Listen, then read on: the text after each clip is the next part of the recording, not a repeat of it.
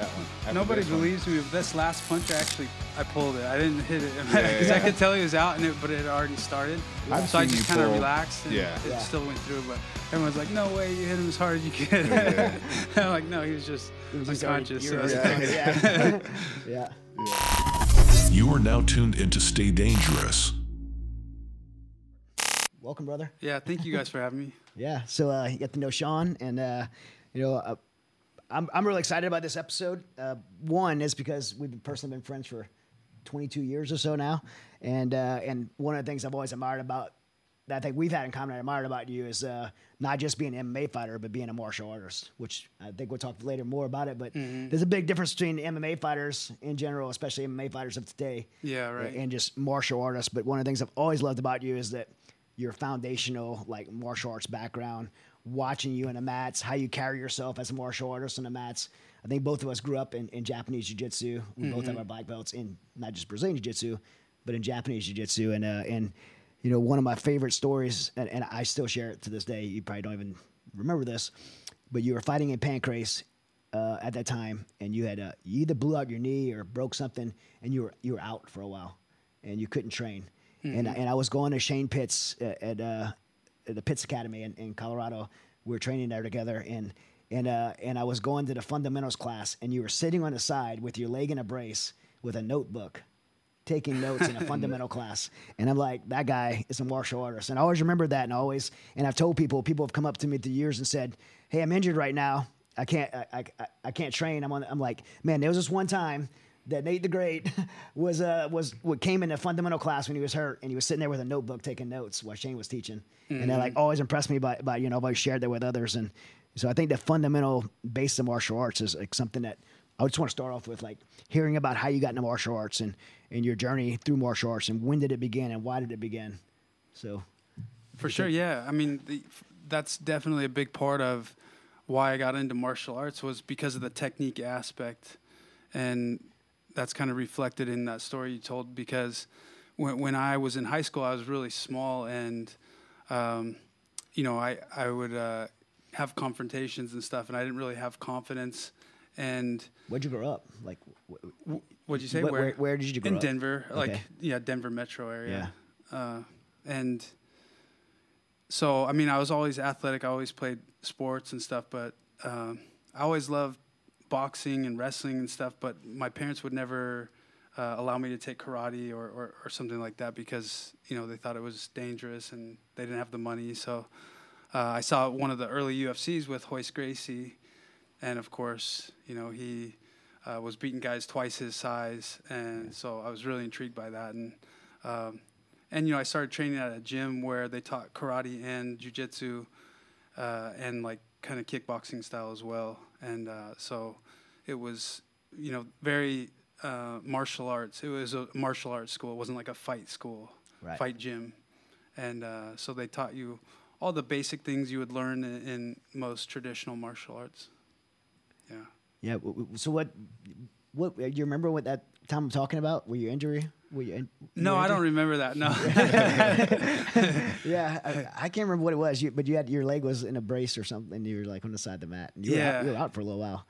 So, really? Yeah. I mean, I can imagine it might have been one of a couple of times, but for sure. I mean, Shane was a great teacher, technician. He was teaching a lot of stuff that was different than what I had already learned. So I wanted to soak it all up. Yeah, he was like, wasn't he like a judo world champion? I mean, he's very high level judo, high level jiu-jitsu, obviously. Yeah. So he was awesome. He was an awesome guy. Yeah. So we trained together there, and a couple of really good fighters came out of that gym.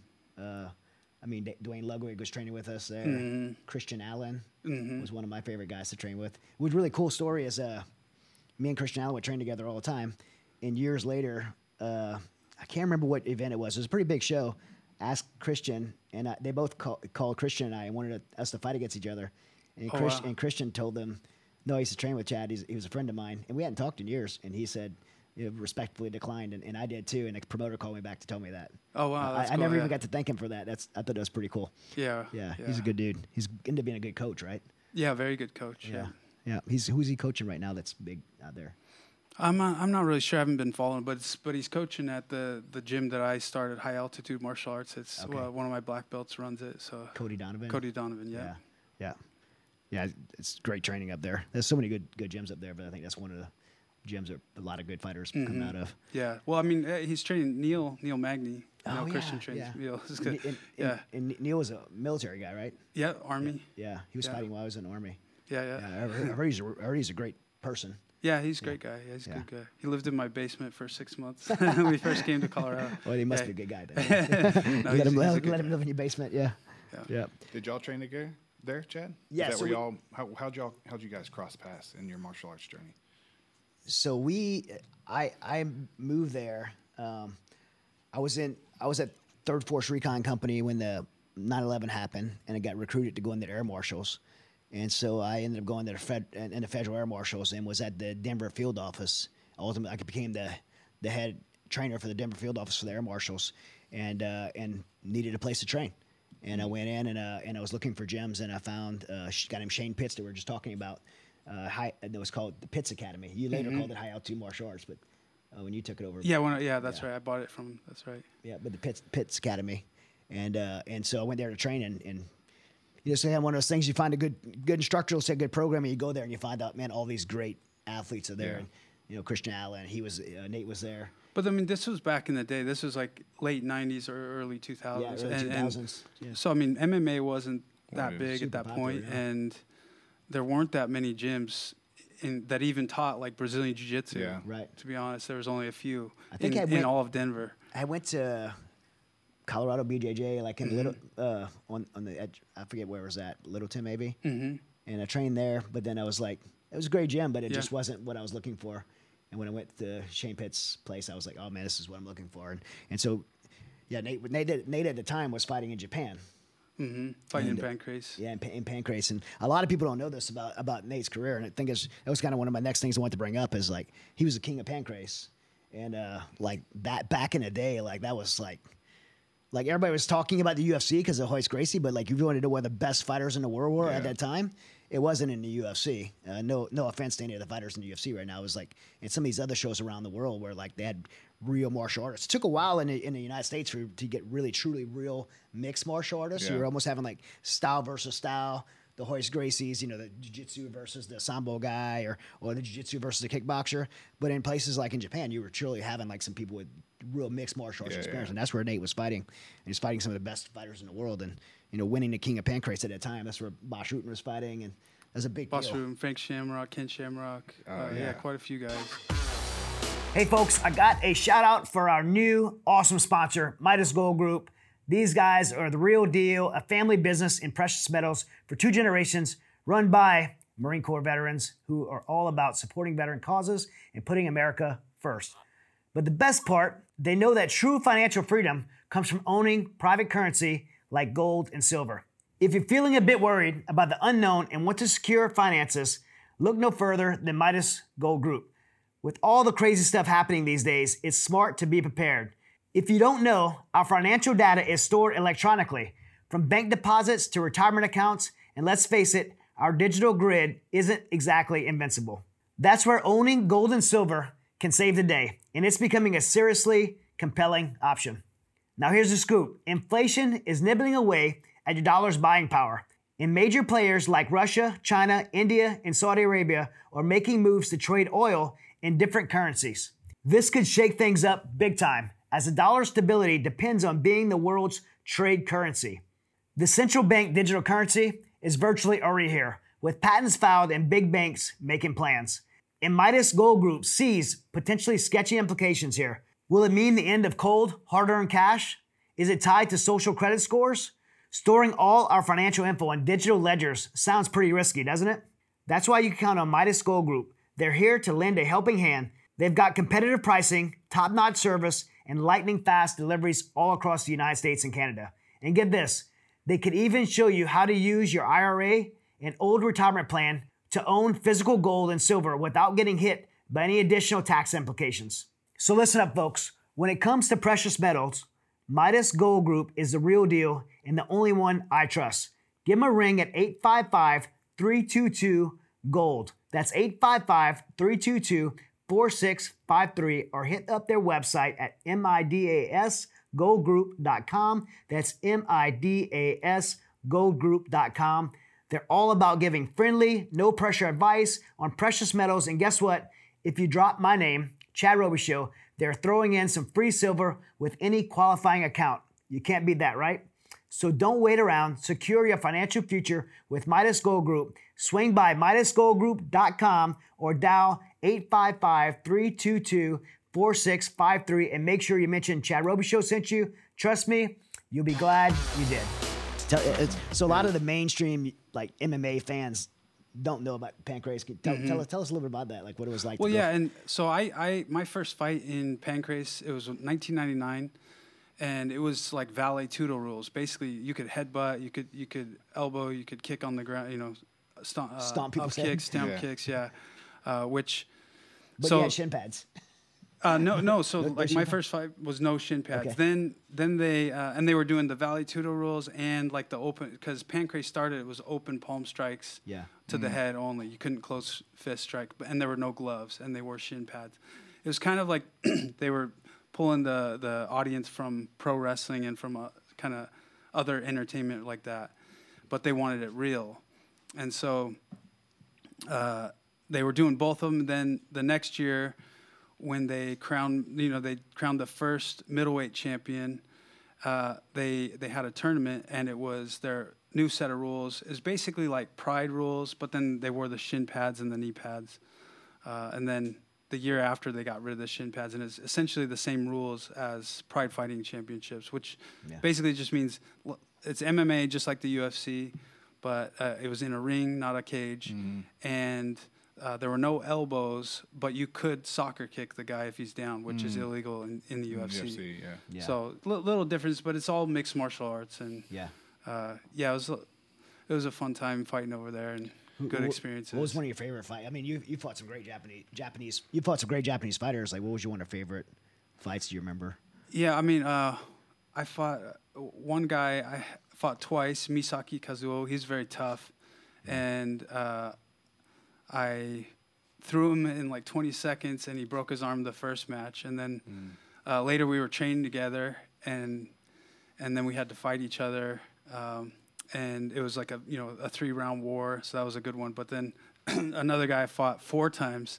I beat him for not for the belt, but in the tournament to get the belt the first time I got the belt. And then we fought again, and it was a draw. And then we fought again, and he took the belt from me. And then later I made it back and fought him and knocked him out with a flying knee. So it was kind of a cool, story of how we fought each other. Yeah, that's super cool. Yeah, I remember, like, what year did you win King of Pancrase? I won the first in 2000. Okay, yeah, that's about when I showed up.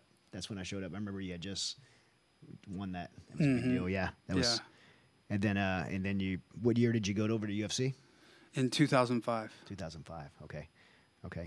Well, I mean, man, you had so many, over 60 professional fights. My favorite. I've obviously as a friend, I've been a big fan of watching all your fights. My favorite was that brutal knockout of Tyrone Woodley, the 4th round for the Strikeforce belt. Yeah. Tyrone was a monster coming up, and it was a back and forth, like, really good match. But that was, like, to me, that was one of the best finishes in MMA because of the way it wasn't just you clipped him and knocked him out. You like put in a good combination and finish. It was a good finish. It was one of my favorite knockouts in MMA. If people hadn't seen it, you have to watch it. Yeah, for sure. He was undefeated at that time, wasn't he? Exactly. Yeah, he was undefeated and for the belt. Yeah. And I mean, he was a super tough guy. Obviously, still is. But just super strong. I remember in the first round, he knocked me down, and then he had me against the cage. Yeah. And he had my arm behind my back with a wrist ride. Yeah. And I tried to just roll my wrist out, and I couldn't. And I was like, this guy is strong. I had to turn the wrong direction to get out of it. That's what I was going to ask, because, like, he always looked like one of the strongest guys. Like, I know from grappling, like, you get guys that are just like, how is this guy this strong for this weight? Yeah. And he looked like that, until he fought Usman. And then he looked like he lost something. Like but at that time, did he feel just like a monster? Like he was super, super strong. But that was one of the things. I expected that and trained for a war and really. What's I that? said we should bring out that clip if you guys can. Oh, find yeah, that, yeah. That, Yeah, we the have the finish of that. Tyron Woodley. What were you Yeah, I saying? mean, I trained for a war, and that was really one of my best fights, just because he was game opponent. I mean, it was 4 rounds of action, and I had been training with my very first karate instructor, and we worked on this combination on the cage for an elbow combination, literally like a month before or 3 weeks before or something, and that's exactly what I That ended same up combo? winning with. Yeah, and there was a couple other moves that I learned from him too, and yeah, it was really cool. I love when that happens. I was training for I was training not in MMA. I was training for jiu-jitsu competition, and you don't know who you're gonna fight or who you're gonna compete against. I hate using the word fight for jiu-jitsu competition, but you never know who you're gonna compete against until the brackets come out like the day before. And the brackets came out, and I get this guy that was like a spider guard. Like his nickname was Spidey. He was from and so he's like just really good spider guard black belt guy, and I'm like, oh man, like I hate getting stuck in spider guard. And he's my first guy in the division. And one of my training partners, Tina Martinez, who's awesome black belt at Cross and Gracie in Temecula, he's like, hey, let me show you a spider guard pass, and we drilled it like 3 or 4 times, and then the next day I passed the guy twice with it and smashed him in Nice, yeah. and he finished with the armbar. But I love when that happens. You do something in training, and then and then it comes off in real life. Yeah, right. Yeah. That's great. Yeah, here it is. Here it is. Boom. Boom. Boom. Yeah, and I'd set him up with that left elbow a couple times, Boom. Man. and then hit the combo at the end. What's crazy is he's out, but he's not He's going completely out, down. but look, He's he's kind of just like sitting on a chair. he's just squatting. kind of sitting. His body's just staying upright. It's Yeah. crazy. Look at that, man. Can you still do that? I could, but I mean, But the land, if you land the I same. might have to practice a few times before I land it right. Yeah, he's done here, but Yeah. I'm actually surprised the ref didn't jump in after And- that third elbow. That one. After Nobody this one. believes me, but this last punch, I pulled it. I didn't hit it because yeah. I could tell he was out, but it had already started. I've So I seen just you kind of pull- relaxed, and Yeah. it Yeah. still went through. But everyone's like, "No way, you hit him as hard as you could." Yeah. I'm like, "No, he was just It was just already- unconscious." you so were it's already- okay. yeah. Yeah. Yeah. Yeah, that's no what resistance. that to me is one of my favorite finishes in MMA as a martial artist, because I like that you wouldn't just throw in. That was a clean combo, and that really validates what I was thinking, because the fact that you guys drilled it. That was, Yeah, that right. was awesome. Yeah. What was that's my favorite. What was your favorite finish all of MMA, or favorite fight? I mean, that was definitely one of them. Damian Maia is another Yeah. easy one. Damian Maia, Wilson Govea Yeah. had a good finish with him. Yeah, I mean, I don't know. I like all the finishes. There. Yeah, that's just watch my highlight reel. Yeah, there you go. Yeah, well, I think the fight with Damon Maia is like one of the ones that like people really. Sean and I were talking about this. Yeah. One of the ones that like people really like. Man, that guy's got power. Like Yeah.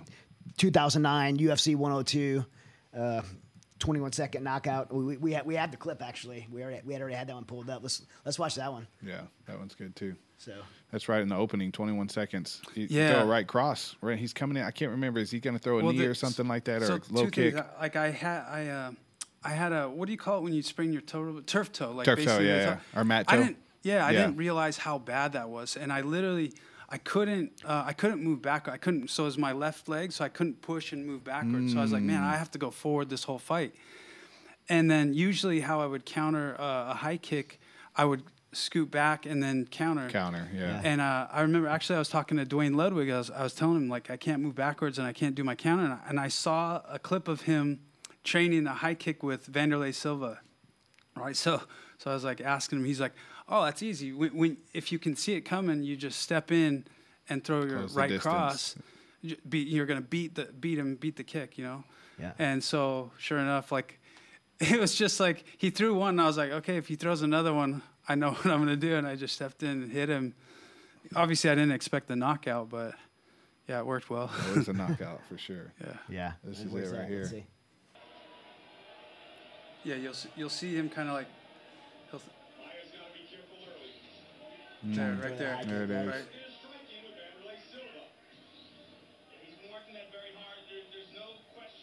Boom. Heavy. Oh man, classy. Classy pulled that one too. Yeah, there you go. You could have murdered him right there. Yeah, but Yeah. I mean, for sure, Yeah. I wouldn't want to hit a guy while he's unconscious, but at the same time, you wouldn't want to wake him up either. Yeah. It's like I could see his eyes were rolled back in the back of his head, and I didn't know if they were going to stop it, but I was like, well. Yeah. So watching. I mean, one, I've always known you as a guy, pretty high character and super humble. Always been super humble, but just watching, like, that's a good example. Like, you could have both those guys talk about pulling the punch on Woodley, even though I don't know. Okay. I don't know if he did or not. It looked pretty hard. Nah, I get it. His head was probably limp when you hit him, but definitely on Damon. You get a guy like that in a hurt position, a vulnerable position. You see some fighters like, what George Masvidal. Just with what was his name? Askren. Yeah, Askren. Yeah. Poor Askren. No, you could forget his name now. After that, but I mean, yeah, you have the opportunity you can really hurt somebody when somebody's out like that, and if you could hold the back, I think that's just a respectful thing to do. But just says a lot about who you are. But one of the things, the virtue of humility is like I think a big virtue of martial artists, and I've watched over the years that kind of dwindling away, where people are, and Conor McGregor was the first one with this. Like, he proved, like, being loud, getting social media clicks, building a fan base by being the bad guy, like, could make you more money, make you more popular, give you more opportunity, and it worked for Conor. So now you have this wave of other people trying to follow suit and be loud and obnoxious, going out the character who they really are, to get fights, to get bigger fights and get bigger following and get paid more money. And that's kind of really infected the sport of MMA for me, and it's lost its kind of humble virtue of being a martial artist. And kind of interesting. I think we share the same thought, but I want to talk a little bit about that. Yeah, I 100% agree, and it's for me, it's a turnoff. Yeah. And even if I like the guy's fighting style and he acts arrogant and prideful and says stupid stuff afterwards and in his interviews, I don't like that, and it turns me off to follow that fighter. Yeah. I mean, of course you can get a big following doing stuff like that, but you also really make yourself look like a fool. Yeah. By doing that, so sacrificing your character and for money, essentially what you're doing. Exactly. I mean, I think we came up in a time when we fought in this sport where it was like, it was very like, I remember just being in the back, the shows wasn't as big in the beginning, and you're in the back and everybody's in the same locker room. Me and Zach Makovsky, before we fought in the main event of Bellator, it was like 100 degrees outside, and we were fighting outside in Yuma, Arizona.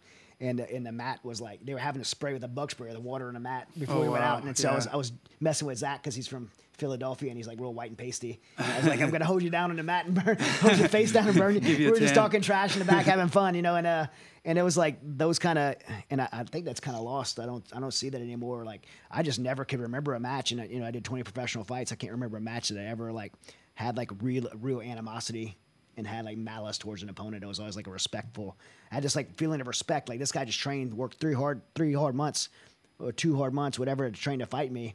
Like, there was this mutual kind of bond and respect from going through that together. And I just feel like watching the sport now, it's I love the sport now. I still watch it, but I just feel like a lot of that's lost. And and I think the fans are missing out. Hey guys, Chad Roby Show here. Are you ready to experience the greatest beef you'll ever taste while supporting an incredible cause? Well, get ready to sink your teeth into the irresistible beef from Skyros Cattle Company. At Skyros Ranch, where Mighty Oaks Foundation holds our West Coast legacy programs, Wayne Hughes Jr., the founder of Skyros Cattle Company, has dedicated over a decade to perfecting the art of raising premium beef. And guess what? You can now enjoy the fruits of his labor right in the comfort of your own home with the absolute highest quality beef you can find. Hands down, and trust me, I'm a carnivore and I've tasted plenty of steaks and nothing comes close to a Skyros steak. These cattle are grass-fed and free of antibiotics, hormones, and vaccines. And for the last 10 years, I've personally watched these cattle graze 25,000 acres in Central Coast, California, and the taste is unbeatable. When you choose to purchase Skyros beef, you're also making a difference by supporting the Mighty Oaks Foundation. Wayne is all about helping our deserving military and first responder communities through our faith-based resiliency and recovery programs. And every single penny of your purchase goes directly towards assisting our nation's warriors. Let me reiterate this, because it's crazy. 100% of the proceeds of Sky Rose cattle goes directly to Mighty Oaks Foundation to support our nation's warriors.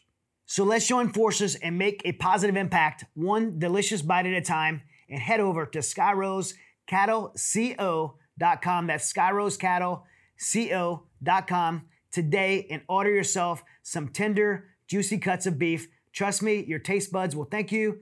And one more little insider secret. Every warrior who goes through Mighty Oaks Legacy Program at Sky Rose will assure you that this beef is extraordinary and off the charts delicious. The very first thing our warriors get when they get to Mighty Oaks programs on Sky Rose Ranch is a delicious Sky Rose steak hanging off the side of their plates with a Sky Rose brand on it, and our warriors love them, and you will too. Yeah, a lot of the guys that do it aren't actually that way in real life. That's not their personality, and I'm sure they figure, it's just for entertainment. But the problem is, it's really not. That's what you're portraying to the world. People look up to you. Kids look up to you, right? Yeah. People are going to emulate that. Kids are going to emulate that, and they're going to see that and say, "Oh, that's a good thing," when actually it's not. Pride is not a good thing. It's evil, and like you said, humility is a virtue, and talking about yourself is not good, right? The Bible says, "Let another man's lips praise you, not your own," and all the crap talking before you, talking down to your opponent. I always thought, why would I want to win against a guy if he sucks? So if I go and say that this guy's a horrible fighter, this and that, it's like, well, what's good about beating a guy like that? Yeah. But if you actually talk about how good the guy is in certain areas, and then it's actually something if you beat him. So what's wrong with talking good about your opponent? I think that's a good thing. Yeah, he's really talented. It's a complex problem that I have to solve. Yeah, That challenges me. A lot of guys I fought were like better than me in certain areas, and I'm like, man, I got this problem in front of me, this challenge I got to figure out how to solve, and I got 2 months to figure out how to do it. Me and my coaches are going to figure out how to beat this guy, and that's that's one of the things I liked most about competing was like the problem solving of gaming a match to beat a guy that I thought was better than me in certain areas. For sure, and when I first got to the UFC, they had a big problem with me. It took like an hour to get my little 3-second, 2-minute clip for the pre-fight stuff. Yeah. And it's because I didn't want to do any of that, but like over the years, they really got to me, and I was like, okay, I know what they want. I have to say these things, and I regret it. I really wish I would have had the backbone at that time, and maybe some counsel to say like, look, you can handle those interviews in a way that maybe they get what they want, but you don't have to say what they tell you to say. Yeah. So. I love a humble champion. I mean, there's lots of great fighters out there that do this showboating stuff, and I can still appreciate their skill, as you were saying, but it rubs me the wrong way. I'm like, man, if you were just humble, I would actually have a much better relationship with you if that was the case. I would feel like I would just feel like I could actually follow you and really love what you do because you were humble in doing it. Yeah. How was it in the UFC fighting for the title compared to other shows you did? Like you fought Anderson Silva when Anderson Silva was in the height of his unstoppability, and you get the chance to fight it. What was it like compared to other fights? Was it any different for you? Was it the same? No, it was different. It was totally different. Yeah, all the media before him was crazy. I'd never really experienced that before. Just doing interview after interview after interview. Because in those moments, that is the biggest fight in the world, right? That's like you're fighting Anderson Silva for the title. That's the biggest fight in the world at that time. Mm-hmm. Yeah. And just every reporter and journalist, they're asking you the same exact questions. Yeah. And it really starts to get to you. Like they're asking you, how are you going to deal with this or that, or what about how great he is here? And instead of like me worrying about what I'm going to do in the fight, I'm like having to defend myself in these interviews of, I'm actually good enough, I promise. So. Yeah, because everything's about lifting. For him at the time, everything's about lifting him up. Like this guy's unbeatable, and So I mean, it's definitely there's a pressure that comes with it for sure, and I think only certain guys are really able to get through that. And I mean, I think it did probably get to me a little bit in my fight. Stylistically, I thought at the time, I thought you were the right matchup and the one guy that could beat Anderson Silva at that time. Yeah, I mean, I thought so too. And I mean, I did all right. I took him down, and I was upset with the ref stood us up, and I was upset because I'm like, I took him down. I was on top. I was going to do damage, and the ref stood us up, and that kind of broke my concentration of my game plan. And I was like, well, I'll just take him back down rather than going back to our game plan. I just shot in real quick because I was upset that they stood it up, and it cost me, a couple of mistakes, and the fight was over. Yeah. Crazy thing about martial arts, you do 99% things right. You only have to do one thing wrong. Mm-hmm. In the sport of MMA, that's for sure. Yeah. Consequences are high. Yeah. And it could change at any moment. Yeah, right. What was that fight with Rose's husband? Oh, Pat Barry? Pat Barry versus Congo. Yeah. That fight.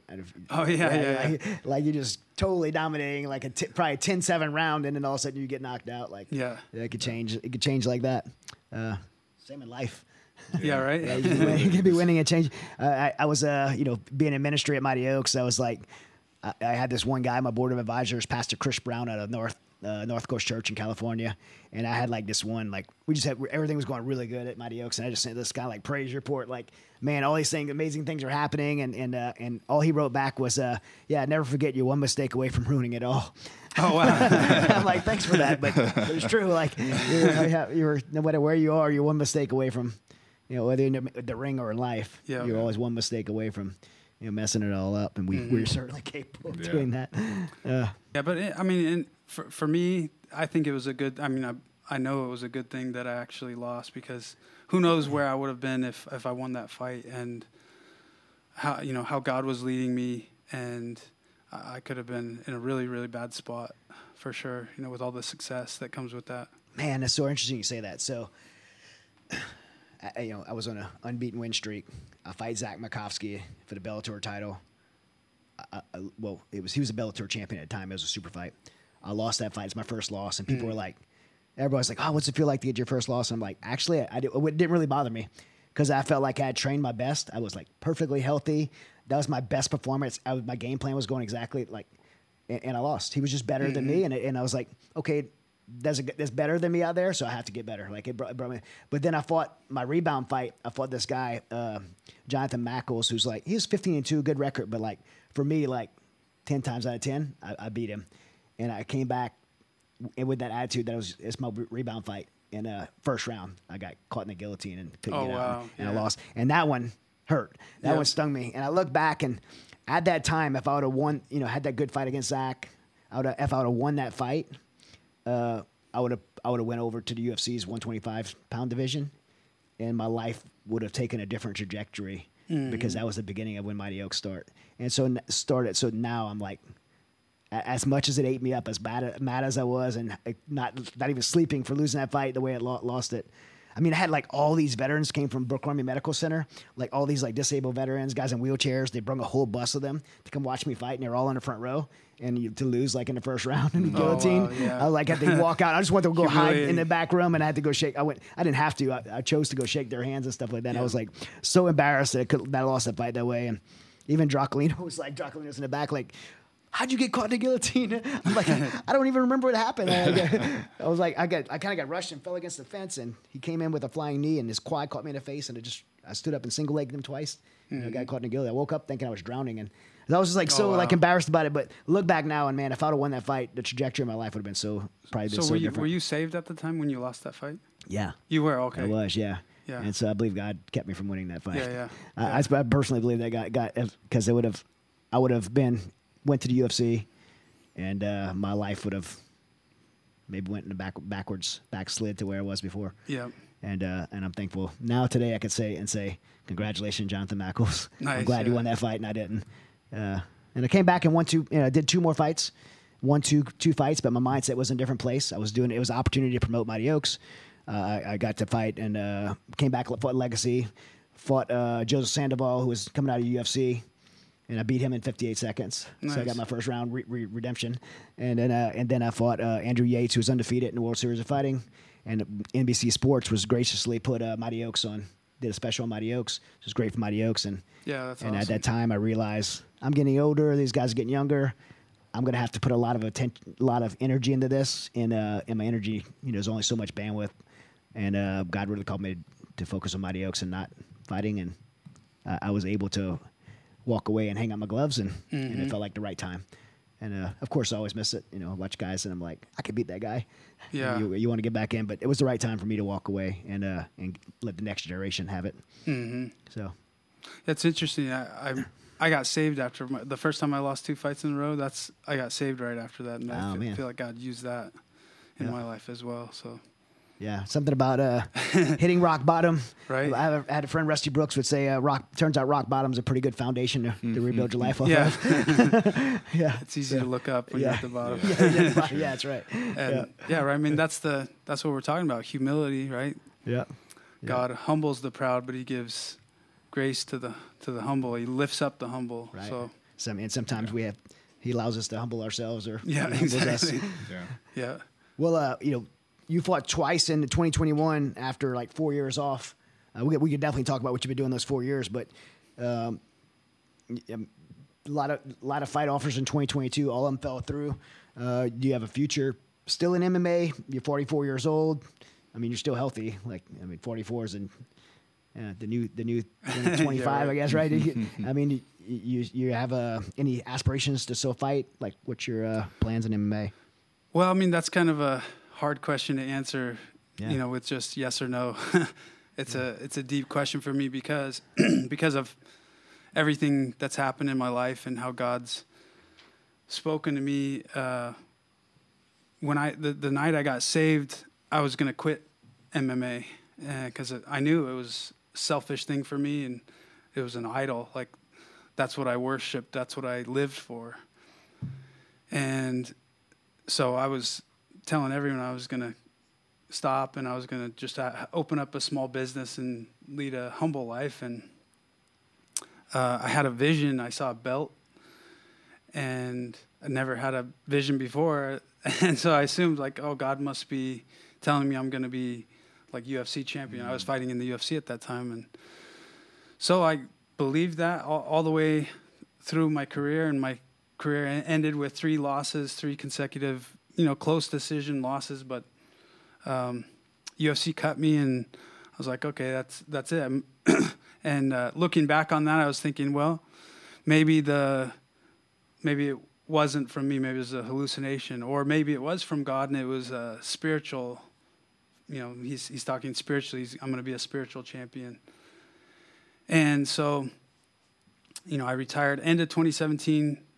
2018 comes on Easter Day. I fell asleep and had a dream that I was walking with someone, and he said, "Remember Abraham's promise," and he points up to the stars, and I look up, and I was like, oh yeah, Abraham's promise was to have descendants as many as the stars. And I said, yeah, and his promise ultimately is fulfilled in Christ, because through faith in Christ, we are children of Abraham. So ultimately, it was a spiritual fulfillment, even though there was a fulfillment in this world as well. So I was thinking, yeah. And so he said, how about yours? And somehow I knew he was talking about the vision. And I thought about it, and I was like, well, I'd rather be a spiritual champion than have worldly success. And he said, well, because you've chosen the spiritual, I'm going to give you both. And suddenly I became aware that I was dreaming. I basically woke up in my dream. I was still, had my eyes closed, but I was like, who am I talking to? That's what I'm thinking. So I said, how do I know this is you and not just dream? How do I know I'm not dreaming this up? And he said, I'll confirm it. And I woke up, went and told my wife, and was thinking, like, what does that mean? She said, well, you don't have to worry. God will show you if it was from him. And so we didn't tell anybody. Later that week, I went to a prayer meeting with my buddy Micah up in Fort Collins, like an hour away. And we didn't know anybody there except for Micah and one other guy. And so during the worship time, one guy came up to me. His name's Kelly. We'd never met. He didn't know I was a fighter. And then the first words out of his mouth, he says, "I believe I have a word from God for you. God wants you to keep fighting." And he paused, and he's like, "The good fight." And made it more confusing. Yeah, made it more exactly. Like, oh yes, there's the confirmation. Now we're like, backwards, ground zero. Yeah. Yeah, he says, God says you're a warrior, and He's going to train your hands for war and your fingers for battle, and He's your coach, and He's never going to leave you or forsake you, and all these things.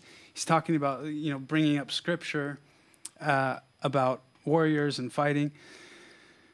And I was shocked. I was thinking like, oh, maybe this is what God was talking about in the dream. So, a while passes, and nobody could hear us, by the way. We had really loud worship music, and so the next guy comes up, and it's my friend, Rob Bray, who's a pastor out there, and he says, I know that I know you, but I believe God just gave me a vision. I saw it looked like the movie Warrior, where the two guys are in the tournament and one guy's choking the other guy out, and he taps out. Right. So I don't know what it means, but maybe you have to submit to God about something, or. And I was like, okay. So 5-10 minutes goes by, and then another guy comes up that I don't know. And this guy doesn't know what MMA is, and he said, "Hey, I was praying, and your friend asked me to pray for you. So I was praying for you if God would show me something. And I saw a picture of you. It looked like you were maybe wrestling someone, or so it looked like you guys were pushing up against each other. So I don't know what it means. Maybe you need to wrestle in prayer or something like that."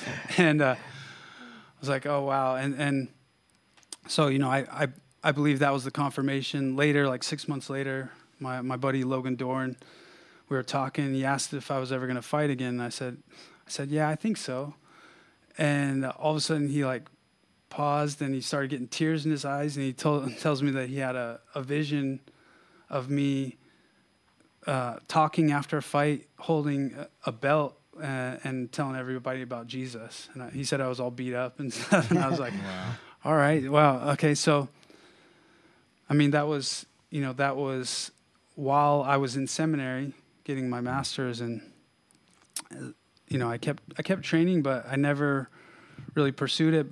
When I graduated, I figured, okay, well, I have to pursue whatever God's calling us to. And so we were going to move to Thailand, and we sold our house. I was going to go train there and do ministry, start church plant and Bible study plant and stuff like that. So, but we couldn't get there.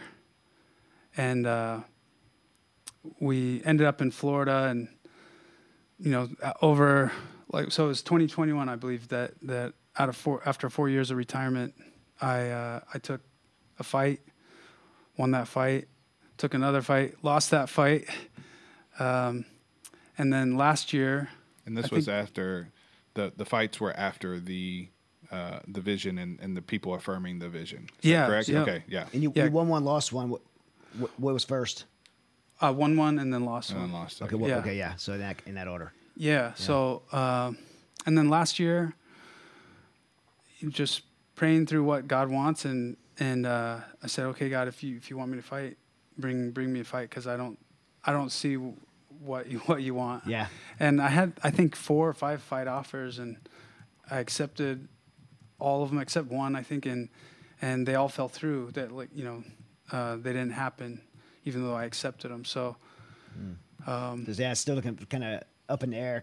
Right. Not a simple answer. It's a confusing state, and especially for someone that wants to, live out, the things that God's putting in front of them. It's, like, man, I know, we always want clarity. God doesn't always give us clarity because He wants us to. There's lessons in the journey to clarity, right? There's things that we learn along the way to find those answers, and that sometimes He doesn't always give us the clarity right away. For sure. We have to be able to discover those things on our own. But to answer your question, I mean, one thing I do believe he's calling me to, because I went on a mission trip to Germany and Armenia, and the guy there, my good friend now, Georg, he has a ministry there, and it's a gym, and it's other stuff. He does other things as well, but it's a martial arts gym, and it's a ministry to bring kids in, to teach them about Jesus, to bring them to Christ, and super powerful ministry. And I believe God's calling me to do that at some point, so I'm also open to when that happens. I went to downtown Philadelphia like 2 years ago. I spoke at a church, Calvary Chapel of Philly, and I did the men's conference and I spoke at the church. And they had wanted me to go to, I guess this area in Philly is like this specific block is like has the most like murders of anywhere in the country in this like one specific block. And they when they walked me back there was like this MMA jiu-jitsu gym that's free to the community.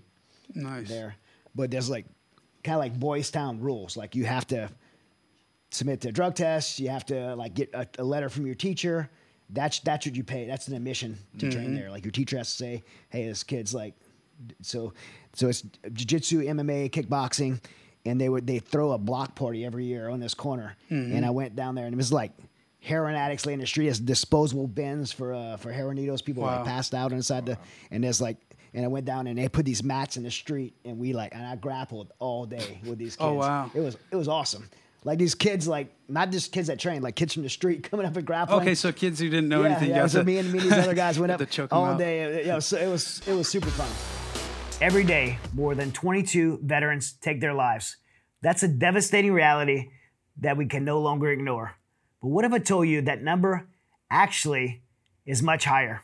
According to a recent study, the actual number of veteran suicides could be double the federal estimates. That means 44 veterans could be lost to suicide every single day. Whether the number is 22, 44, or 1 is too many. But there's hope. Mighty Oaks Foundation provides a lifeline for veterans, first responders, and active duty communities struggling with PTSD, depression, and thoughts of suicide. Our non-clinical, faith-based, peer-to-peer programs focus on spiritual resiliency, providing our military and first responder communities to overcome their hardships of service and find a new life purpose. We know that the road to recovery isn't an easy one, but with the support of Mighty Oaks, our warriors can find the hope and healing they need to move forward.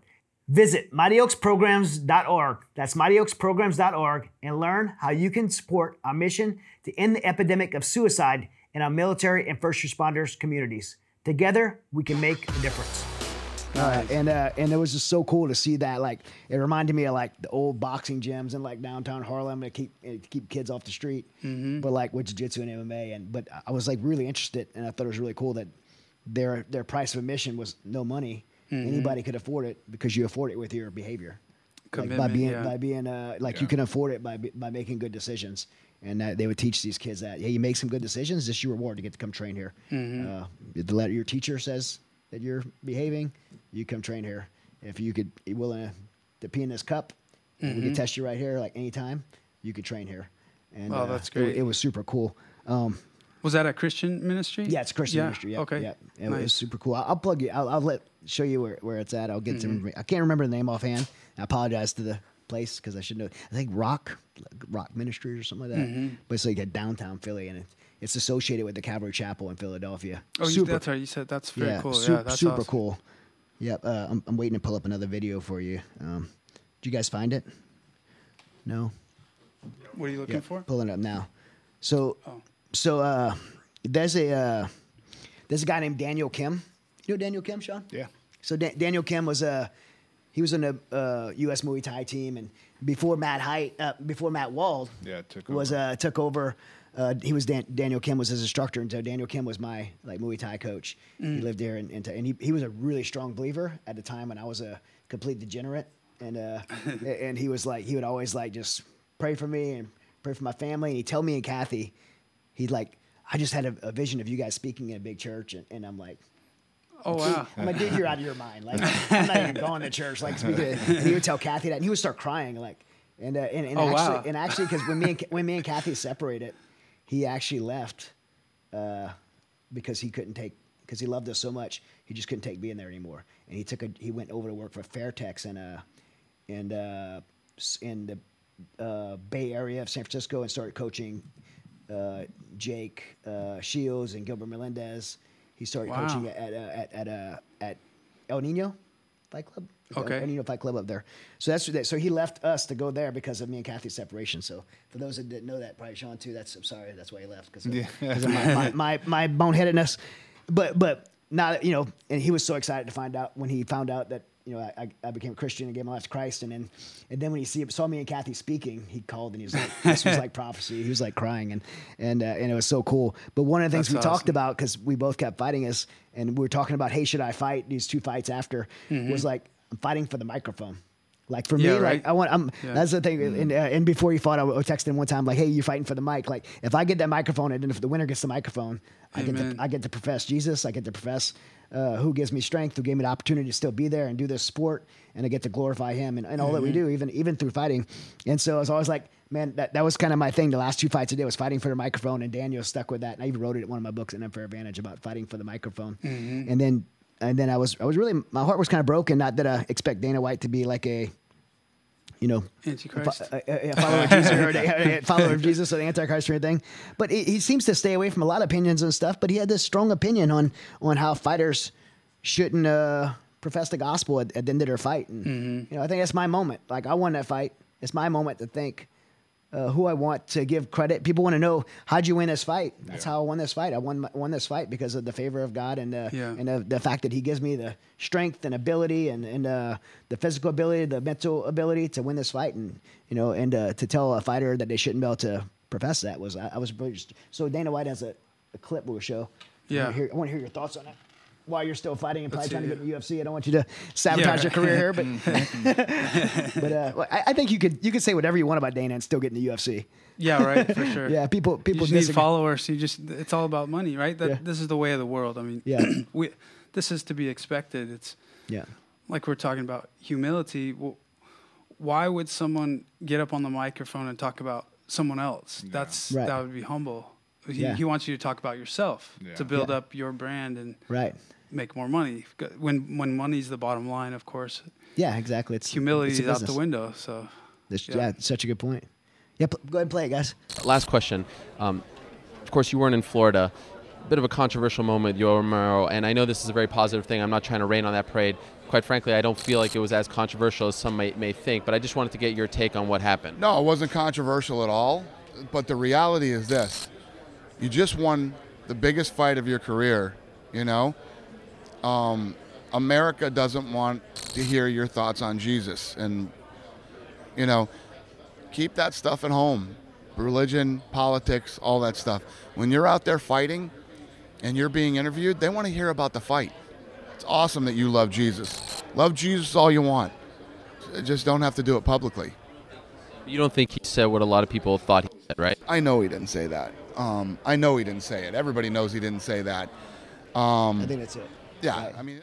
Yeah, love Jesus all you want. Just don't do it publicly, right? Satan agrees. Yeah. Just love Jesus at home. Yeah. Don't tell anybody. Yeah. But any other religion in the world would be accepted to do it publicly. Yep, exactly. Yeah, if somebody even right now, somebody wants to get up there and talk about them being a supporting the LG, it's Pride Month, right? They want to talk about somebody won a UFC fight and they're like, hey, shout out to Pride Month.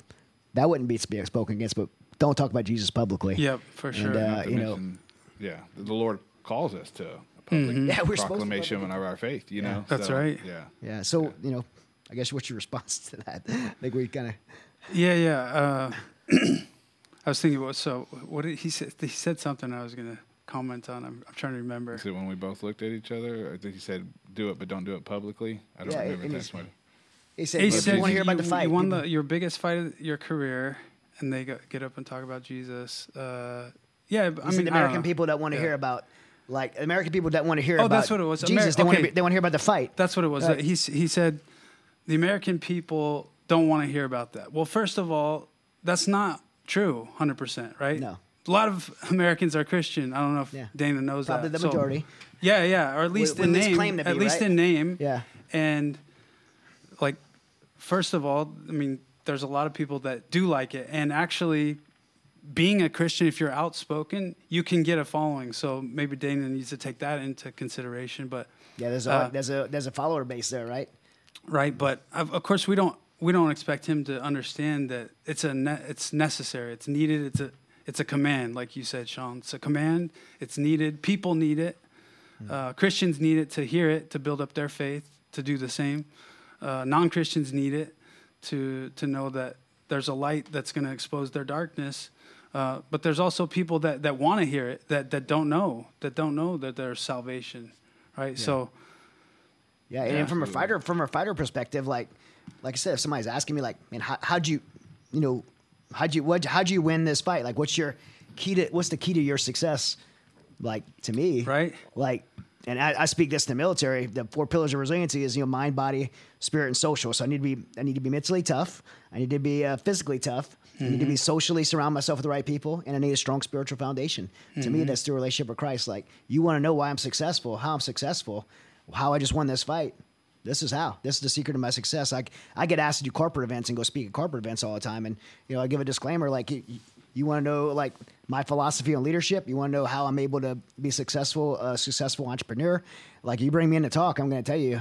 I'm gonna tell you the truth about how I'm successful. I have a foundational relationship with Jesus, and I want to be who I was created to be and do the things I was created to do. That requires me to have a relationship with the Creator. And I'm, so if you bring me in to talk, that's what I'm going to talk about, and people want to hear it. And that's you said it too, that it's a relationship. Yeah. So we don't worship God because He gives us stuff. That's a like prosperity gospel. What they say, prosperity gospel. Like, right. Oh, just put your faith in Christ. He's going to give you all this stuff. Well, that's not true all the time, right? No. Sometimes He allows us. A lot of times He allows us. There's to a lot go of through poor hard people that love things. Jesus. He promises that we're going to have persecution. Yeah. So, but at the same time, it's real. It's a relationship. He's the living God. That's the awesome thing about it. I got a buddy. I was telling you earlier, but I got a buddy in Iran who was a boxer. And he was raised in a Muslim family, doesn't know any Christians. He lives in Yazd, and he was praying to Allah and wasn't getting better. Nothing was happening. So he just thought, man, like, Allah must not be real. Which God is real? And he thought about America and Americans, how, like, well, their God actually does something. So he started praying to Jesus and started having success. And, of course, he has real faith for sure. His faith's been tested at this point, but he put his faith in Christ based on something simple like that He's actually the living God who can answer your prayers. That's an amazing thing. So, yeah, it's Chad and I were talking about this the other day. That there's something that's been impactful for me is this concept that obedience doesn't determine the outcome. So if the Lord, and I've seen this in both y'all's lives, if the Lord calls you to something, the answer is yes, no matter what you believe the outcome is going to be. Obedience doesn't determine that outcome. Your answer is what the Lord is calling we're always going to see it different then, right? Yeah, absolutely. Our view of what success is going to look like is always different than God's. We just need to be obedient to what He's calling us to do. Yeah, absolutely. Yep. So, of all the fighters out there right now, for those Christian audience listening and want to follow a UFC guy that's boldly professing Christ in the cage and giving God glory for his career, I think we'll probably pick the same person. I want to see who you pick as that guy. Yeah, I think it's probably the same person. I mean, so I've been doing a Bible study at Killcliff, and so we have some strong fighters, some guys with strong faith, like Ong Lan Song. He's a very strong Christian. Ian Heinisch also. But I would say it would be Benil Dariush. Yeah, that's who I was going to say, yeah. I don't even know him super well. Like, we've spoken and on the phone and over messages and stuff. But just seeing, I see that he runs a Bible study at his gym, and he's strong in his faith. I've seen him give his testimony, and he's a real solid Christian. So it seems super authentic. Like his. Yep. Yeah, he's I'd love to get a chance to talk to him. So, he's just like seems super authentic in his faith. I can't wait to see his next fight. Actually, it's a title fight, right? Is it a contender spot? Who knows if this will be out before then? But okay, because he's fighting what's his name, Oliveira. Oh yeah, okay, he is fighting. And I think it's this weekend, right? I'm pretty sure it's this confirmed. weekend, Yeah, but look obviously it this up, is going to guys. be out Look it of context if Yeah. it's prayed after. But Yeah. but yeah. I do believe that Oliveira. Benil. Let's see. Yeah, tomorrow, 9 p.m. So I mean, if he wins this next fight, he's going to get it. Whoever the winner gets a title shot. Yeah, so essentially. Yeah. So Yeah. I really want to see Benil fight for the title. So I can't wait. Man, you know what's crazy though is Charles Oliveira is also. I don't know where his personal walk is with God, but he's also been pretty outspoken about his faith, and he's an amazing story as well. Really? Okay. Yeah. Yeah. I'll have to Yeah. look that up. I haven't heard that. Yeah, I don't know, like again, where his walk is as a Christian or anything like that, but he's given a lot of credit to God for his. I mean, he has a pretty amazing like story coming out of the favelas of Brazil to where he is today, and that's a really good fight, man. That's a really good fight. But, Yeah, right? Yeah, but yeah, Yeah. My money and hope is on. Hope for Benil, right? Yeah, Benil, yeah. I wonder if he ever got his. He called out Elon Musk on an interview. If he ever got his Tesla. Who did? Benil. Oh, he did. I didn't Yeah, know. hey, he had his moment, and he's like, I want to take this moment to ask Elon Musk, like, where's my Tesla? I ordered it like a year ago, and it was pretty funny. Yeah, That's funny. yeah. He seems like a great guy. So, you've done, pretty amazing MMA career, but it doesn't stop there. Like you said, and I said in opener, one of the things I'm most impressed with you is you've always been just a awesome husband and father to your family. Yeah, well, not always though, of course. Not Not always. before I got saved. I tried. I tried in my own strength and fell short. And Yeah. but God redeemed me. He saved me, changed me. Yep. Made me a new creation. And all that anger and lust that I had before I got saved, He cleansed me one day. And that's the reality. That's a miracle. The Bible talks about taking a heart of stone and making it a heart of flesh. And That's right. allowing you to feel. And when you can feel the heart of God, then you make better decisions. You end up making less selfish decisions, and you can be the husband and father that He wants us to be. Exactly right. Tessa is your wife, and you got 5 children, and then you've committed since you became a Christian. In 2013, you went to Gateway Seminary and earned your master's in theology, and now you're currently finishing your doctorates in ministry. Yeah. Maybe Dr. Nate the Great. Yeah, right. Dr. Nate the Great, and you're giving back in different parts of the world. So, what's some of the ministry stuff you've done and giving back outside the MMA community? Like I know you've been involved in some stuff overseas. Yeah, I mean, I've done quite various things. So I've done mission trips in Turkey and Pakistan. I've done sports ministry, Germany, Armenia, Israel, and some crazy cool stories. What God's done through those trips. To be honest, yeah, like I just so happened to preach to 10,000 Pakistanis on a trip that I wasn't supposed to be speaking at all, and we started a couple schools there. I've been involved in some children's homes and schools that my mentor and I've worked together on, and Bible studies at gyms, church gatherings. I've preached and stuff like that. So, Have you ever heard of a ministry called Sports Catalyst? Sports Catalyst? Yeah. No. So I'm going to introduce you to the founder and CEO of it. His name's Ivan. Okay. He was a gymnast, and he's from Uzbekistan. Grew up, and his family was persecuted. He's used sports to start this ministry as a conduit in the places where the gospel wasn't allowed, and now they're in over 200 countries, and they have Wow. tens of thousands of athletes that use their sports background as a catalyst. platforms to be a catalyst. That's cool. to share Jesus, and they build these camps, basically like a subculture churches, underground churches, through sports. And Nice. it's an incredible ministry. It's one of the most impactful ministries I know of. And I'm very good friends with the founder. We work together. We do a lot of work together in Ukraine right now. And he actually lives here in Houston. Oh, awesome. And yeah. so I'm just hearing you talk right now, and it just hit me. You have to meet him. Definitely. That Yeah, could I'd be love something that. you guys could really connect on. So Yeah. I'll make sure I make that introduction. Yeah, Sports Catalyst, Yvonne, awesome people.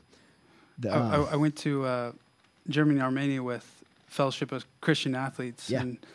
and connect with those guys too. So it's, yeah, for sure. There's sports is definitely a catalyst. It's an avenue to preach the gospel. And I think it's also, you said they were doing like underground churches.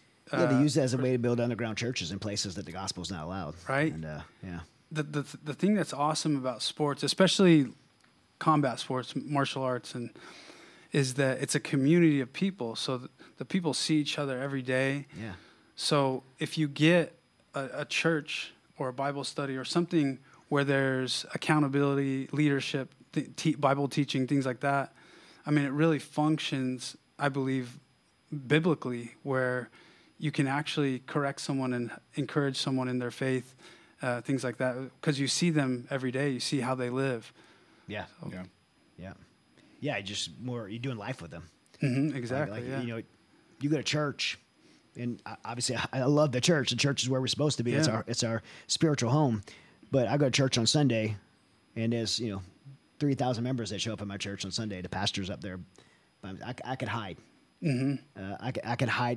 I could hide my life problems a lot easier in my church than I can in my jiu-jitsu gym. If I walk into my jiu-jitsu gym, someone's going to know something's up. For sure, Going yeah. on. Hey, what's up, man? Look what's going on. Like, somebody's going to pull me aside and say, what's going on? Like, what are you dealing with? That probably won't happen in my church, unfortunately. Mm-hmm. Now, in my small group, it would. But in Yeah. a big church, it wouldn't. There you So go, yeah, yeah. there's a That's lot. awesome. There's a lot to be said about like that being that your community, it's your circle. Yeah. Yeah.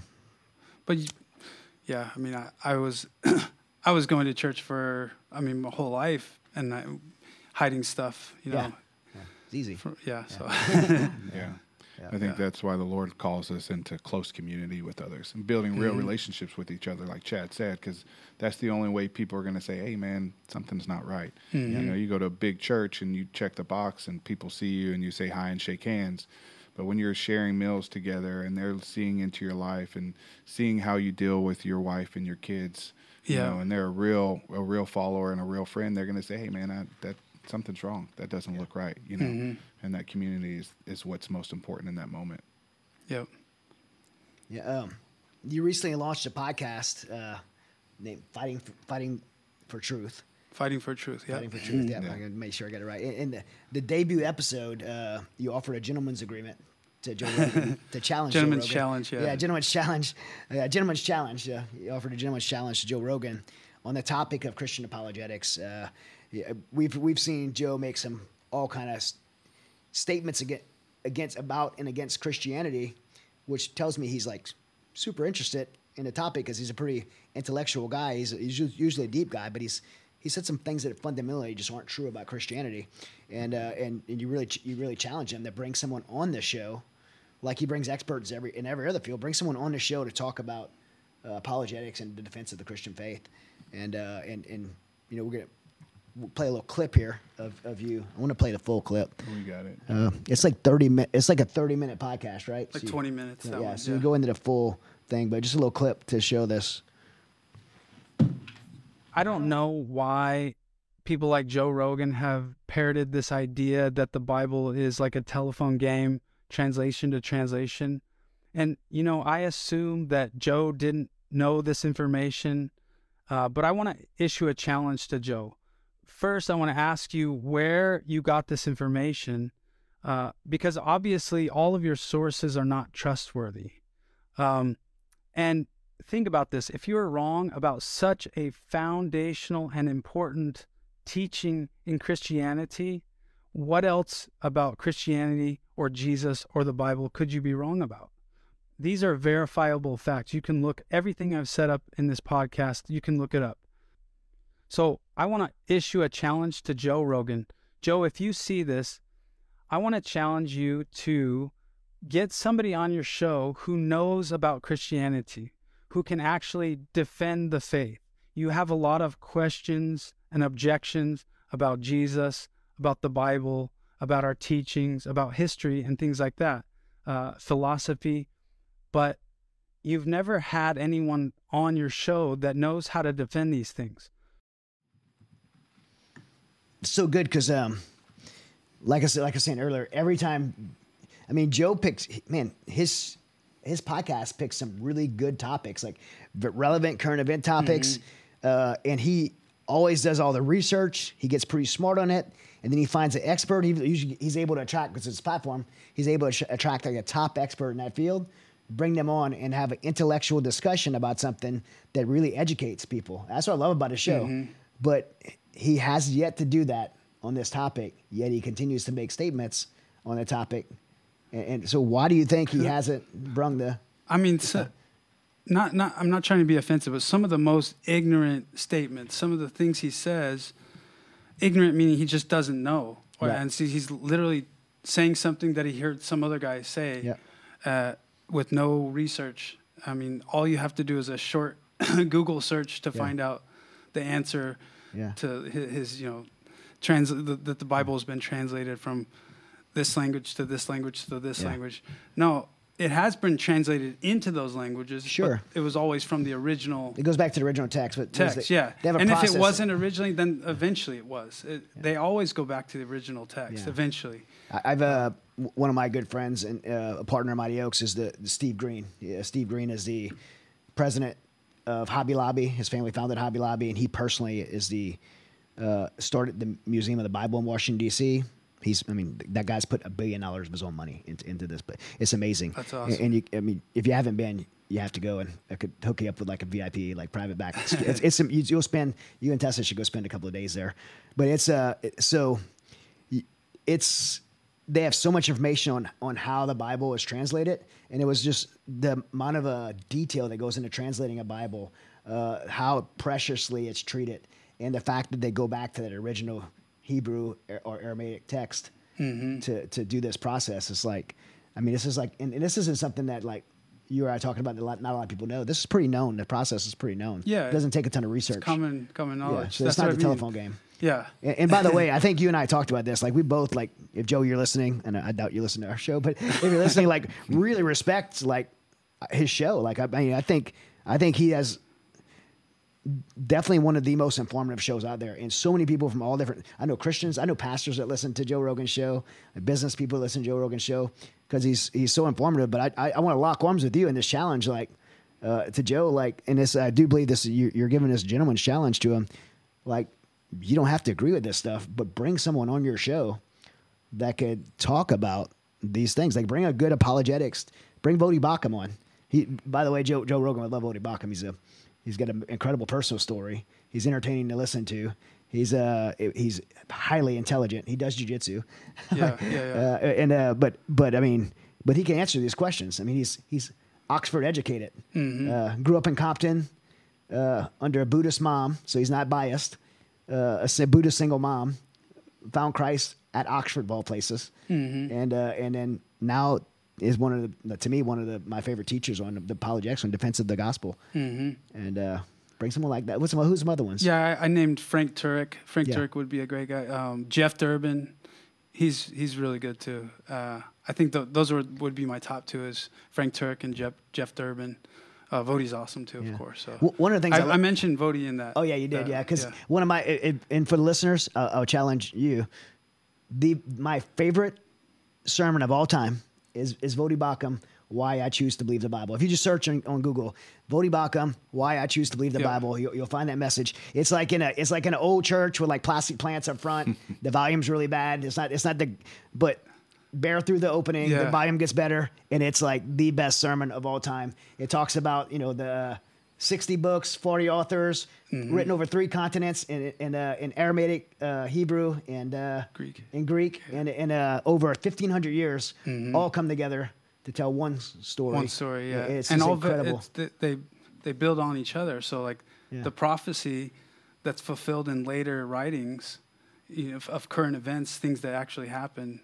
It's amazing. It's supernatural. There's no way it couldn't be from God. Right. Yeah. And I mean, you talk about like the witnesses, the eyewitnesses, but other eyewitnesses. By the way, the apostles of the 12 apostles, 11 of them died.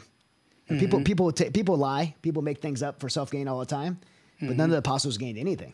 Yep. They are actually killed. They took that story to the grave. You don't take a story like that to your grave. You don't lie and then die for your own lie. No. You don't lie about it, especially for no worldly gain. Yeah, Exactly. Yeah. They all, 11 of the 12 died that way, Yep. brutally.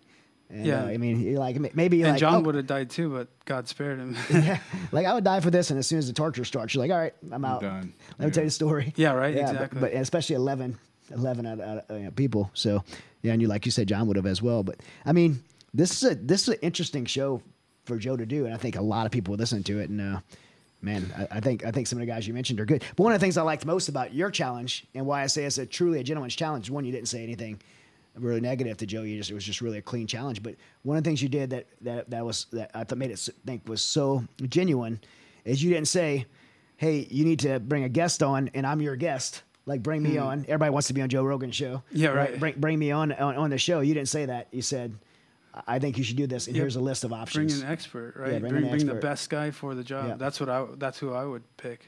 Yeah. So I thought that made it authentic. I hope he listens to that one.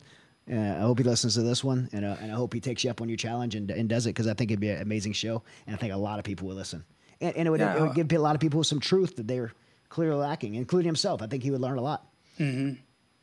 Yeah, I mean, I think I've seen that he's softened his position on like God, right? He was more of an atheist before. Now he's kind of agnostic or believes there's something, but it's kind of one of those things. He's the reason he doesn't find the truth is because he's not really looking for the truth, right?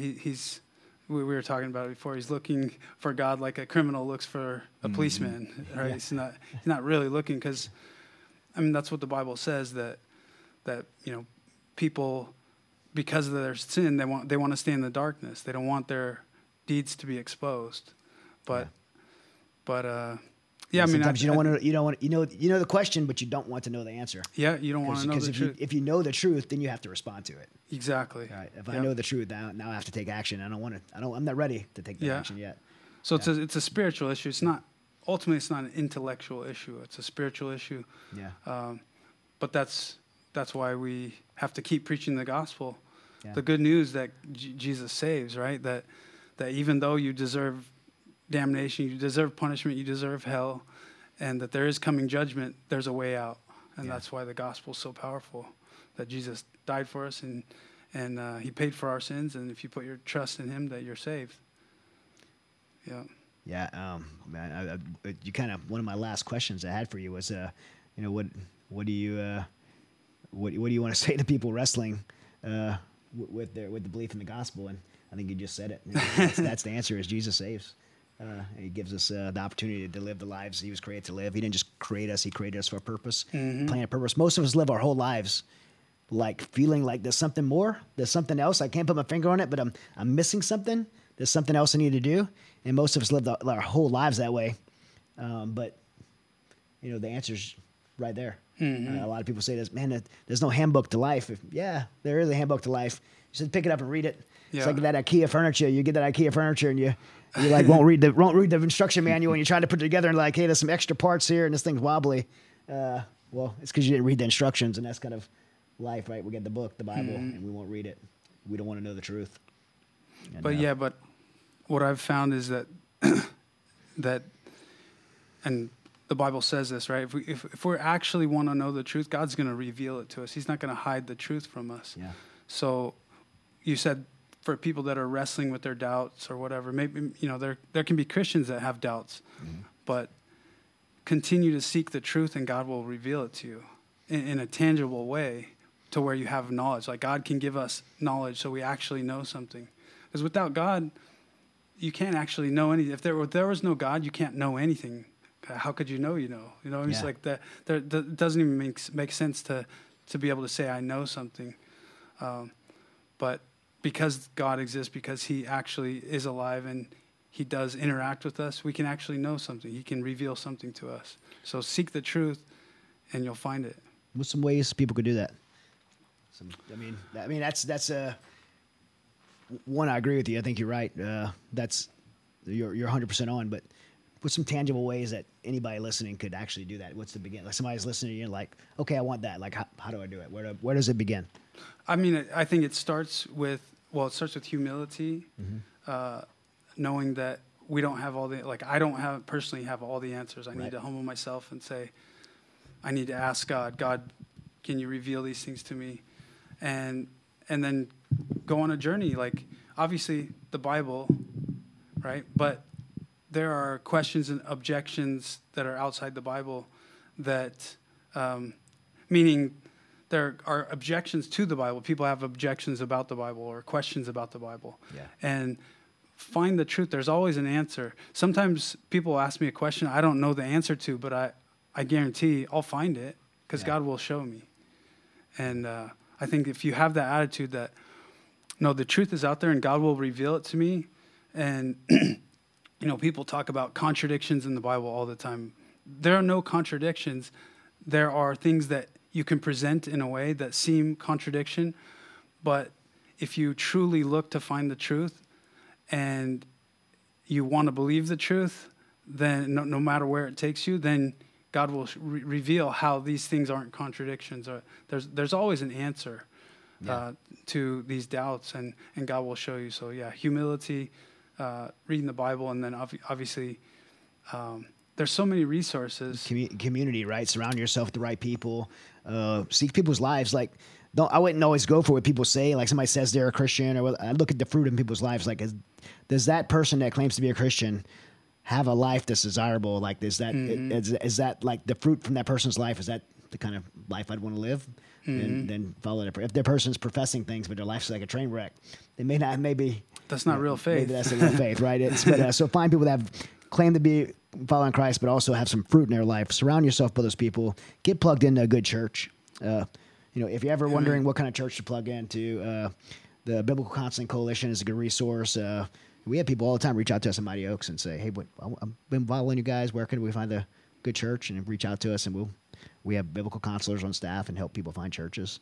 Find a good church in your community. Open the Bible and teach out of it. If they're teaching, they're opening the Bible and actually reading the Bible and teaching what it says, explaining what it says and what it means to us. That's what it means. And then doing it too, like you said. They have to have fruit, because we can preach God's word all day, but there's no fruit there. Jesus said, "Blessed are if you do these things." Yeah. So I think people need to look for truth without skepticism as well. I've spoken with several. I have people in my family that are agnostic, and I've found that when they are looking for truth, they're not looking for truth. They're looking for contradictions to the Bible. Yep. And so I think that there could be no important truth to find than why we are here on this earth. And so you have to go into it with an open mind. And I think that's sadly a lot of people don't. They go into it and they test the Bible in no ways that we test any other historical scripture. The test that people apply to the Bible, they don't apply to any other history that we have, and those have been generally accepted as reliable sources. We can put the Bible against those same tests, and it will outscore these historical writings that we follow and we basically make gospel. But sadly, they refuse to allow the truth of the gospel to shine in that same way. So I think seeking it without skepticism in a way that allows your heart to be open to the truth is extremely important as well. Yeah, for sure. Yeah, it's a spiritual issue ultimately. So if they're not willing to follow the truth when they find it, they'll find out. This is one thing. Like, if you talk to someone who has an objection, you can answer that objection. Do you know what you'll get? Another objection, right? Sure, so it's like just one thing after the next. So it's like, okay, so that what about that last objection? I can prove all your objections, but I just prove that what you said was wrong. And it's not an intellectual problem. It's a spiritual. It's a heart issue. Yeah, people don't want to believe because it has consequences. Correct. Hey, I want to circle back. I hate saying the word "circle back." It reminds me of Jennifer Psaki, the White House press secretary. She stole it and ruined it. But go back to the Joe Rogan with apologetics. So, how do you define? For those listening that don't know the word apologetics, maybe the first time they heard this word, can you define what apologetics means and what it is from the Christian perspective? So the word comes from a Greek word that's from 1 Peter 3:15. basically it says, always be ready to give an answer or a defense for the hope that's within you. So for your hope, for your Christian faith, give an answer or give a defense. So apologetics is giving a defense or defending the faith, essentially, and having an answer for the objections. What's your reason for believing in light of these supposed objections? I would say. And so there's people. I mean, we all have to have that at some level on our own. But there's actually, back to this challenge of Joe Rogan. There's actually people that's their focus. There's degrees in apologetics and right. Yeah. And they're experts in apologetics. That's what they study. They study facts and history and geography and. What you say, which geography have to do with defense of the Bible, where there's been 30,000 archaeological digs, most of them trying to disprove the Bible, but every one of them proved exactly the accuracy of the Bible. So like these apologetics experts and know all this information. So that's when we're saying that Joe Rogan is like, bring on one of these apologetics experts that can defend the things you're saying and talk about the faith. Do you think Joe's gonna respond to this? Not this, but to your challenge. I mean, your challenge. You think he'll hear it? I would guess he would hear about it at least. Yeah, you're a popular dude. People know who Nate the Great is. Well, I wouldn't say that, but I'm sure he's heard. I think there was another petition going around that I'd heard about for a guy named I can't remember his name, William Lane Craig. He's a great apologist. I personally wouldn't recommend him for Joe's audience. He's very philosophical, and I don't even actually agree with everything he says. I think some of it, but whatever. He's a great Christian apologist. But yeah, I think I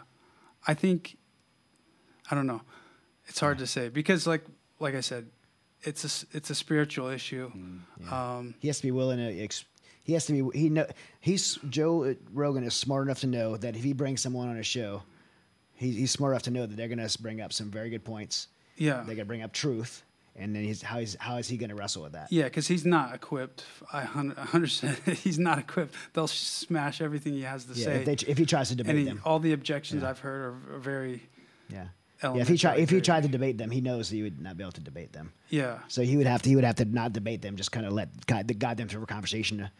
But it would expose truth, and now everything he does forward, he has to be able to do in light of having been openly exposed to that truth. What kind of decisions he may be forced to make some decisions. I think I know that he has some people in his life, or at least that have been on his show that are actually Christians. Maybe they're not the strongest. Yeah. They don't have the most biblical knowledge and things like that, but they, I think through those relationships, they might be able to bring him closer to Christ, where he actually might desire. Yeah. Like, okay, but again, it's not an intellectual problem. Yeah, it's a hard problem. Apologetics is great for Christians. It's going to embolden our faith. It is, yeah. Well, by the way, like for those listening, you say an apologetics. That's not apologizing, like making an excuse for it. It's like it could be a confusing. I've heard people say that before. Is it apologizing for being a Christian? No, it's not apologizing for being a Christian. It's being bold. It's being able to be equipped to be bold in your faith and be able to back up what you believe and why you believe it, based on historical evidence, based on supernatural events that took place and eyewitnesses. And it still lives on today. I could talk about things in my life and some of the things we've seen in Ukraine and the Afghan evacuations we were a part of. Some of the work that we see at Mighty Oaks. These are like supernatural things that I see happen that are, miraculous. And when I speak about them and publicly profess them, it's a form of apologetics. Like, this is what I've witnessed God do. Yes. So all of us could benefit from hearing it, and all of us could be part of it. Before we wrap up, we talked about the Joe Rogan challenge being done on a Fighting for Truth podcast. Want to know more about why? Just kind of a little brief, like why'd you start the podcast? Where can people listen to it? So I started the podcast, like I said, from it was for my doctorate degree. It was my project, and I wrote my report on what I did in the podcast with a team of guys that I did, and so originally I came up with the idea during prayer, like, because I had no clue why I was in seminary. I mean, not why I was in seminary, but why I was in the doctorate program. I had no desire to do school, to be honest. But I believe God called me to do it. And in prayer time, I believe he led me to do a podcast. And again, it's something I would never choose to do personally. Yeah. I don't like being on camera. I don't think I'm a good speaker. And, but I feel like, in today's world, it's so important because the enemy knows how important social media, podcasts, YouTube, whatever, all that stuff. I mean, it's a whole nother world. And if we don't infiltrate that world, the enemy already has. So I think we need strong Christian men that will do ministry online. Yeah. And so, I mean, it's just part of that. Yeah. Well, good. How can people listen? Where do you go? It's on everything. It's on YouTube. It's on Apple, Spotify, everything. So. All right. Fighting for Truth. Check it out with Nate. Yeah, I think I have it listed as Fighting for Truth with Nate Marquardt. Okay. So. And if you're confused, like everybody on our staff except me is Nate Marquardt. I've been knowing him for 20 years, and I'm like, how do we pronounce it again? It's not Marquette, and it's not Marquardt. Marquardt. Like a quart of water. There you go. There you go. So, well, it's awesome having you on, bro, and having you in town. And I want to encourage you with more confusion to say, I hope you fight again. The good fight. The good fight. Oh, the good fight. Yeah, the right. good fight. So, well, whatever that means, you can figure it out. For sure, I'm going to fight. But the good fight. Yeah, but the good fight. Yeah. But super proud of you, bro. Like, it's been amazing to have this friendship 3 years. Very proud of what you're doing, and I think lots to come still for both of us. Together, for sure, man. Yeah. I'm super proud of you too. It's been awesome. Yeah, God bless you, brother. Yeah. Anything else, Sean? No, that's it. It's cool. It's cool to sit here and see two warriors, who really accomplished a lot that are still fighting for, spreading the glory of Jesus and our faith, and that's not common. So I commend both of you. It's cool to see that you guys kind of cross paths early, and now still fighting the same fight as you were back then, and get to cross paths again. So it's cool. That's right. Nate Marquardt, staying dangerous.